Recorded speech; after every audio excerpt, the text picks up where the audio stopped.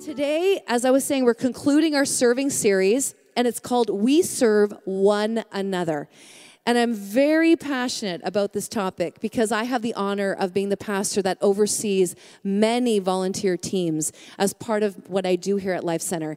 And when you walk through the door, you would have bumped into some of my volunteers from ushering to greeting, cafe, checking in your family. All of the volunteers that are serving in this main area are under and partnering with my ministry. And I'm so great. Actually, I get to partner and serve them. They are just such a gift in our lives and in the life of the church. And so I want to say that this topic of serving is something that is so passionate to me. Because when I was a little girl, I watched modeled serving in the church. It was something my parents did through good and bad times. Through lots of changes in the church, they stayed connected and rooted in and served. And it became a natural part for me in my teenage years. I served in the church, and I believe that was critical in me growing in my faith. I was rooted and connected in a church, but I started with serving, and God just used that to really speak into my heart and to grow me spiritually. And that has continued as we've raised our kids. It's part of our Corto family that we give back to Life Center, not just because we're on this ministry team, but because this is our family. You're our family. And this is our home. I said, this is going to be the biggest house I own on this side of heaven, 2214 Innes Road. This is one of my houses. I love it. This is your family. This is your home. And this is part of our family has been a value of serving.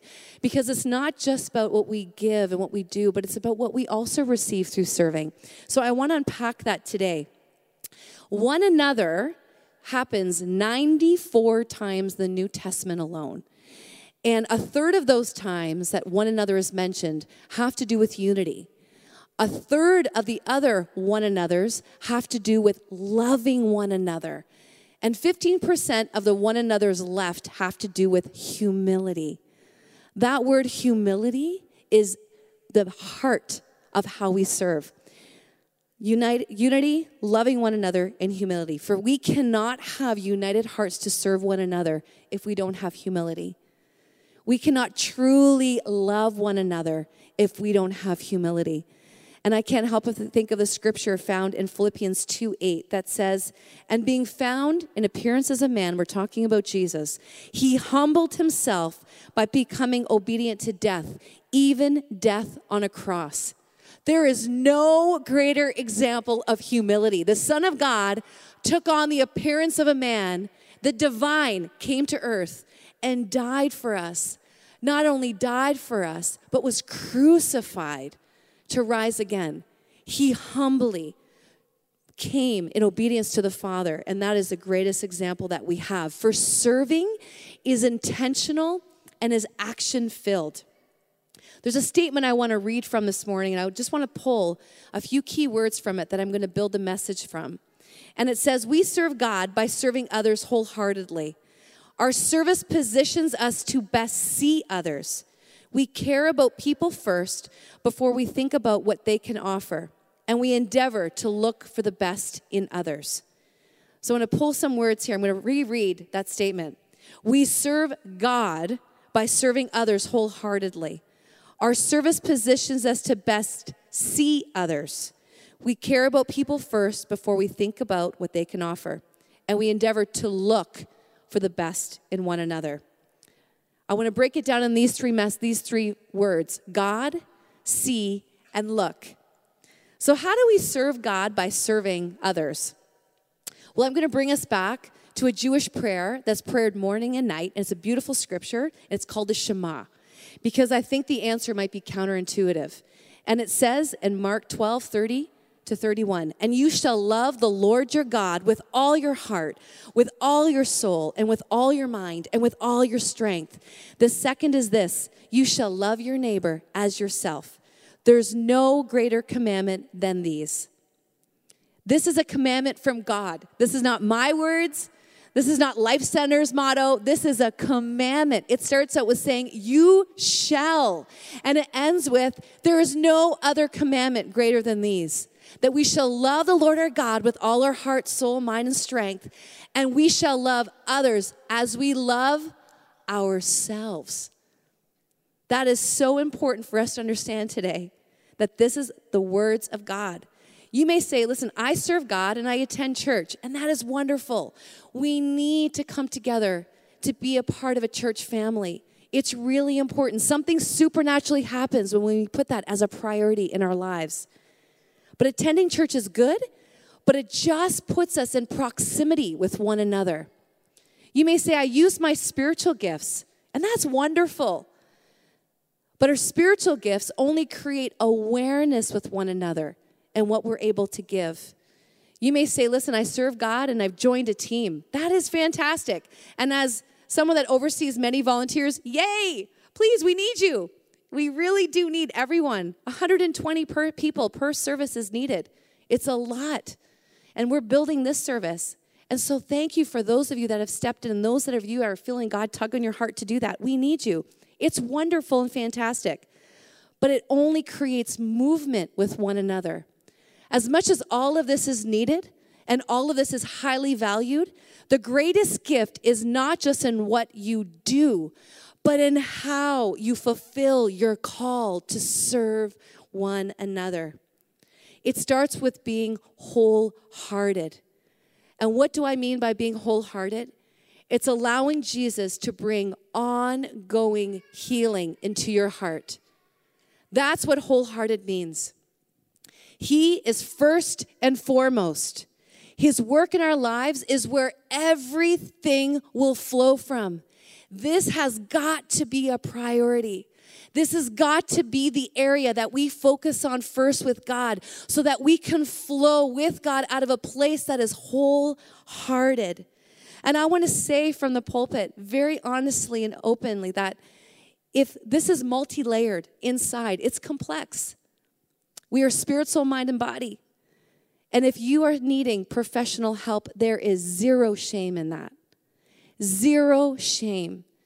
Because God's heart is that we would find hope and healing and freedom. And that journey can look different for all of us. But that is the heart of God, that we would come to him first, that we would bring our hearts to him, asking him to heal and restore us, and trusting him with the journey of how that is walked out and lived out in the process of that. Now, I've been a Christian for almost 40 years, and I don't want to discourage you, but this is an ongoing journey. I feel like every day I wake up and I feel like I've just started over. Oh, God, that's still there. Pride, pain, selfishness, my brokenness. It's right there. But it's not meant to condemn me. God, the Holy Spirit doesn't bring that to my heart and enlighten that to condemn me.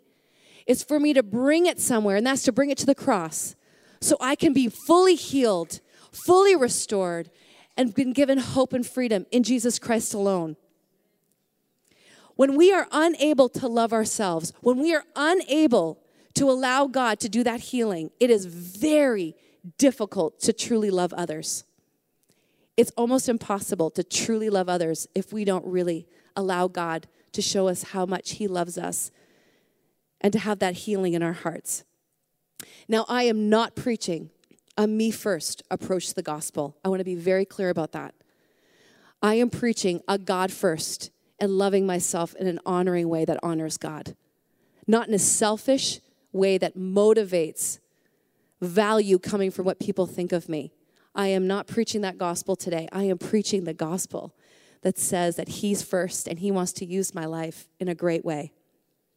God wants to heal, remove, and break hindrances that keep getting in the way because we cannot fully operate as a full, pure flow of God's love if there are those blockages inside of us. We need him to heal us. For our greatest strength is divinely tied to our deepest struggle. Our greatest strength is divinely tied to our deepest struggle. I've been independent, determined my entire life. And it's been actually a real wonderful gift that God's given me in leadership. I've taken lots of risks. It's worked something really well out in my leadership skill. And I'm so grateful for that. It's been a strength in my life as a leader that I've been independent and I've been able to step out with determination to see something and to run hard for a goal. But I tell you, my strength in that is also my weakness with God. It's the area that God has also put his finger on because I cannot be independent from God. I need to be wholly dependent on God. I can't run ahead of the goals and the things that I feel I need to do without saying, God, what is your heart for me to do? Give me the mind that you have and the heart for what you have, not just what I want to do, because I don't know what my motives are. You do, so help and lead me. In my marriage, that independence becomes a weakness if I don't, in a healthy way, become dependent with Jay to build a healthy life together. Our strength is linked with our weakness. I love working with people. I've had people skills for as long as I can remember, and I love it. I love being with people, working with people, all different personalities. But that is a strength here, but in this sense, it's been a weakness where I've looked for validation and affirmation and approval from people. My strength is divinely linked to my weakness and my struggle. If you're naturally bold and courageous, you might be a bit of a bulldozer in relationships. I saw some of you look to one another. You might be empathetic and sensitive, but you might be prone to be overwhelmed, and you can lose yourself and your voice in a relationship. God does not want to bring healing into our lives to weaken our strength, but to make whole where we struggle. God doesn't want to come into my life and weaken the independence where I'm able to take a stand and be able to be bold for things I feel very convicted on without working a wholeness that comes out of a place not out of pride, but out of humility and dependency on God and on His Word, to have a revelation and to do it with love every single time. Our strength is tied to our deepest struggle. For our strengths in serving are meant to bring people closer to Jesus, that we serve with intention and spiritual awareness. And there is a picture that Pastor Jay had painted last year, and it so impacted me about the Father's table. Do you all remember that the message is about the Father's table, that there's room at the table for you? And I think of this often when I think of serving, because my favorite scripture is found in Mark 10:45, one of my favorites. And it says, "For the Son of Man did not come to be served, but to serve and give his life as a ransom for many." For the Son of God did not come to be served, but to serve and give his life as a ransom for many. That is a deep revelation that we have to have in that God served us, something we could never attain on our own. And today, we need to come fresh with these hearts that need healing and restoration to pull our chair up to the table of God, to that beautiful table that He has reserved a spot for just you and just me as His child. And to say, "Daughter, what do you need today? What can I give you today?" Even though God knows everything, He loves to hear His children say, "God, I'm weak, I'm tired, I'm anxious, I'm frustrated, I'm angry, I've sinned, I'm in pain." And He's like, "Give this to me, and I'm going to serve you today. Love and grace and mercy and wholeness and forgiveness." Because that is the God we serve. That He held nothing back to send His Son to serve us. And daily at the Father's table, there is a serving for you. Daily. Daily there's a serving for you. Amen. And that is the most beautiful, divine exchange that happens when we pull up to the table and we let go of all the weight that we're carrying. And God gives us the lightness and the freedom and the hope that we so desperately need, because we cannot do it on our own. It is only by the grace of God. Today, what are you needing at the table that only God can give you? What man gives is very short-lived, and it does not nourish and satisfy.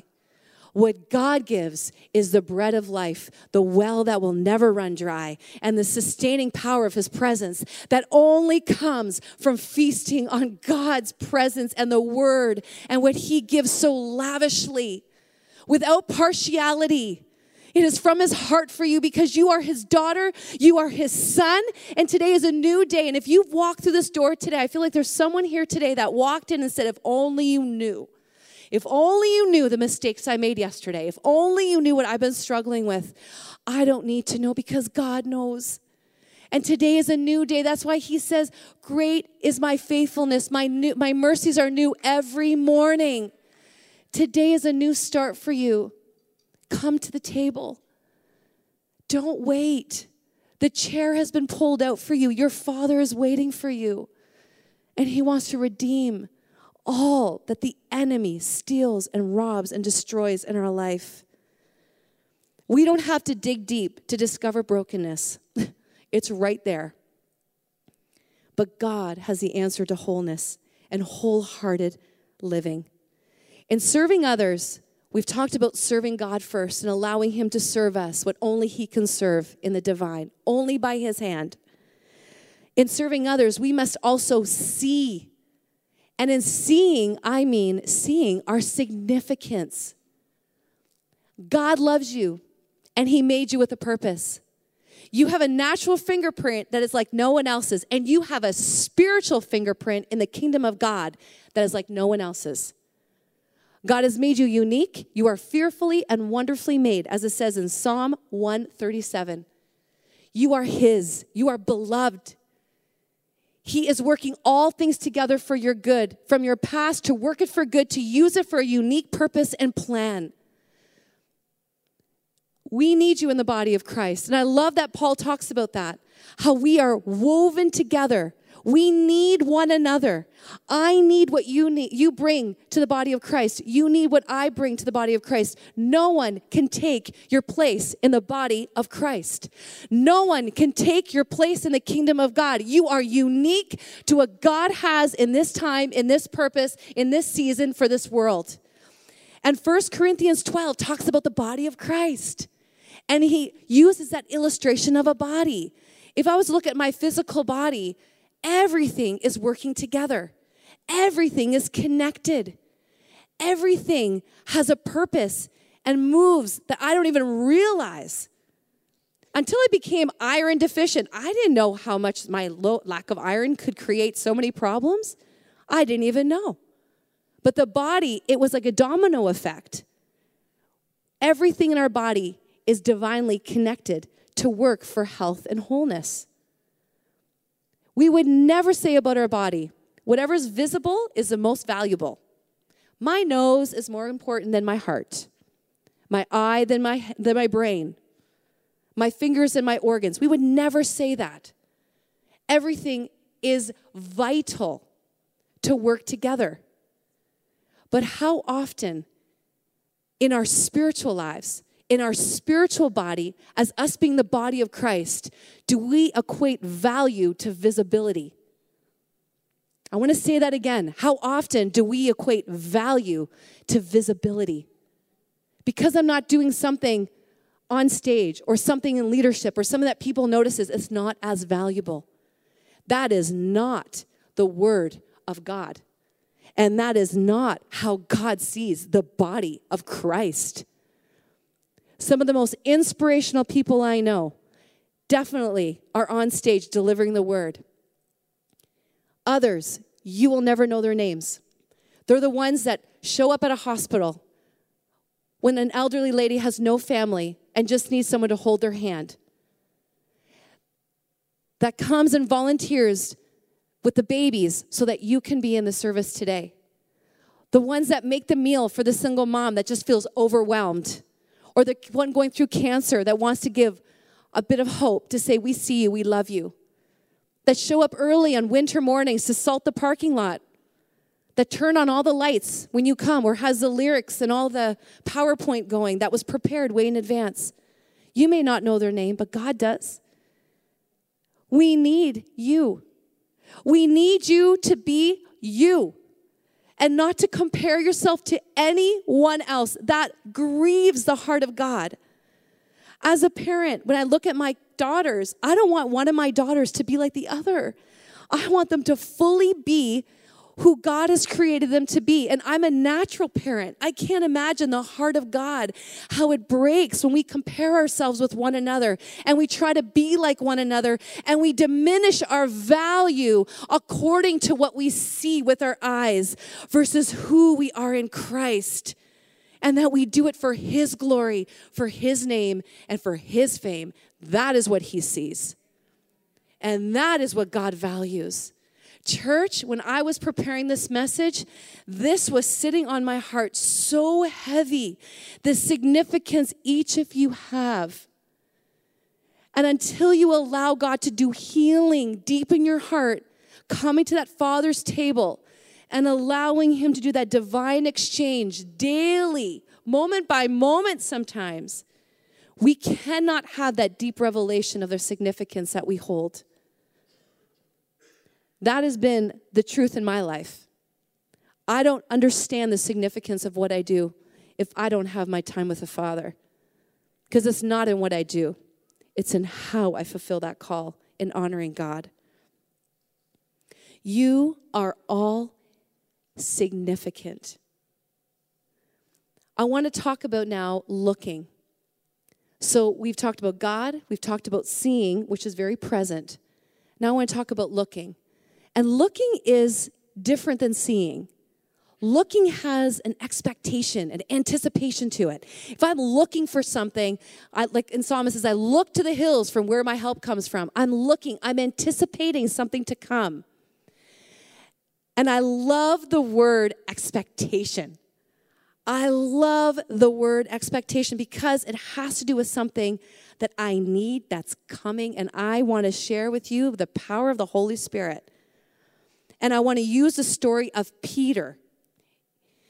Peter, I love. I actually love Peter. He's bold, he's independent, he's courageous, he's a strong leader. I love Peter and I identify with Peter. I love Peter. We give him a hard time, but Peter's a pretty good guy. Peter, natural born leader, born with boldness and courage and strength. And I think of the story when Jesus was about to be arrested. And he says to Peter, Peter, you're going to deny me 3 times. And what does Peter say? Never. He's probably looking around the room at the disciples saying, of all of them, I'm definitely not. Maybe him, but not me. Who knows what Peter was saying? I paraphrase that, by the way. But he did not feel that that would be something he would ever do. In his natural strength, he was like, I am brave, I am bold, I am courageous. But what happened? Peter denied Jesus 3 times. His natural strength failed. He needed to look to something greater than what he was able to do on his own. We also see of Peter walking on the water with Jesus. Jesus' disciples are in a boat. Jesus comes on the water walking. How amazing. I would love to have seen that. He walks on the water and all the disciples think it's a ghost. They're so scared. Who's the only one that gets out of the boat? Peter. We kind of rag on Peter, but I'm like, good job, Peter. You got out of the boat. He gets out of the boat. He starts to walk. His natural strength fails. The courage and boldness and bravery fails, and he starts to sink. Spoiler alert, he does get rescued. He doesn't drown. He's okay. But in that moment, his natural strength failed. He needed to look to something greater than him. Greater than what he was able to do with a heart that loved Jesus, with strengths that were incredible. There was something he needed and was missing. We now look at Acts 2. And after Acts 2, there's a different Peter. Same strength, but now filled with the power of the Holy Spirit. All of that working together created an extraordinary journey for Peter, who had denied Christ and was restored, who jumped out of a boat, almost died, but God saved him. An amazing journey began with Peter where the boldness and the strength continued to operate in his life, but now filled with the power of the Holy Spirit, where he was used to bring the gospel to the Gentile world. And We're still reading about Peter and the letters that he wrote. Peter was used in an extraordinary way because that is God's heart for us, is that we would have an expectancy that when we align our hearts to God and say, God, I need you to heal me. And when we bring our gifts and our strengths, which are his anyway, he gave them to us. They're not even ours. So who of us can say, no, God, you can't use that? He gave it to you. We give the gifts back to the giver, and then we step in under the power of the Holy Spirit. What we do is filled with power and strength and truth. And it doesn't matter the significance we may feel as far as visibility. The significance comes because we're following the Father's heart. We're doing what we're only asked to do that day by God. For your journey, that is critical for you moving forward. That you would say, God, how have you made me? May I fully embrace that. For some of you, that might be the journey. That you have to fully surrender and trust, like, God, you've made me this way. My journey looks like this, and I'm going to let go of bitterness. I'm going to let go of disappointment. I'm going to let go of what I wished it would have been. And I'm going to trust that I am exactly right now who I'm supposed to be in you, because I'm your daughter and you have a plan. The Father's table is right here. He's with you right now. And I want you to picture yourself pulling your chair up to the table. I want you to close your eyes. And I want in your mind to say, God, what do I need from you today?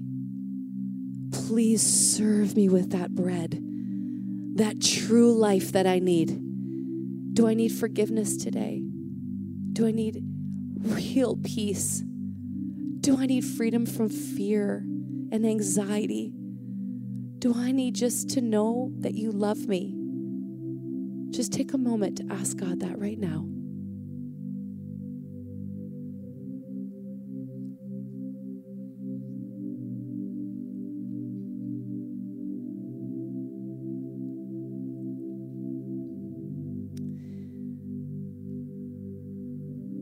God, we thank you that you serve us with the greatest lavish love. I thank you, God, that you are never a no-show. You are always there. Whether I see it or not, when I pull my chair in, you are faithful and you love me. And I thank you for that revelation for everyone here today, that there is a place for them at your table. There's a significant place for them in the body of Christ. And God, there's a significance that comes with the power of the Holy Spirit you want to use their life in, beyond what they could even imagine. We come to you, the author of all. We surrender to you. We want you to have ongoing freedom to heal our hearts. We want to be wholehearted for you, God. We want to live for you in a way that's not about us, but that you're the hero of every single story that is written in our chapters. You are the hero. And we are so humbled by your love and grace. And we're so drawn to your heart because it's good. It's good. Thank you, Jesus.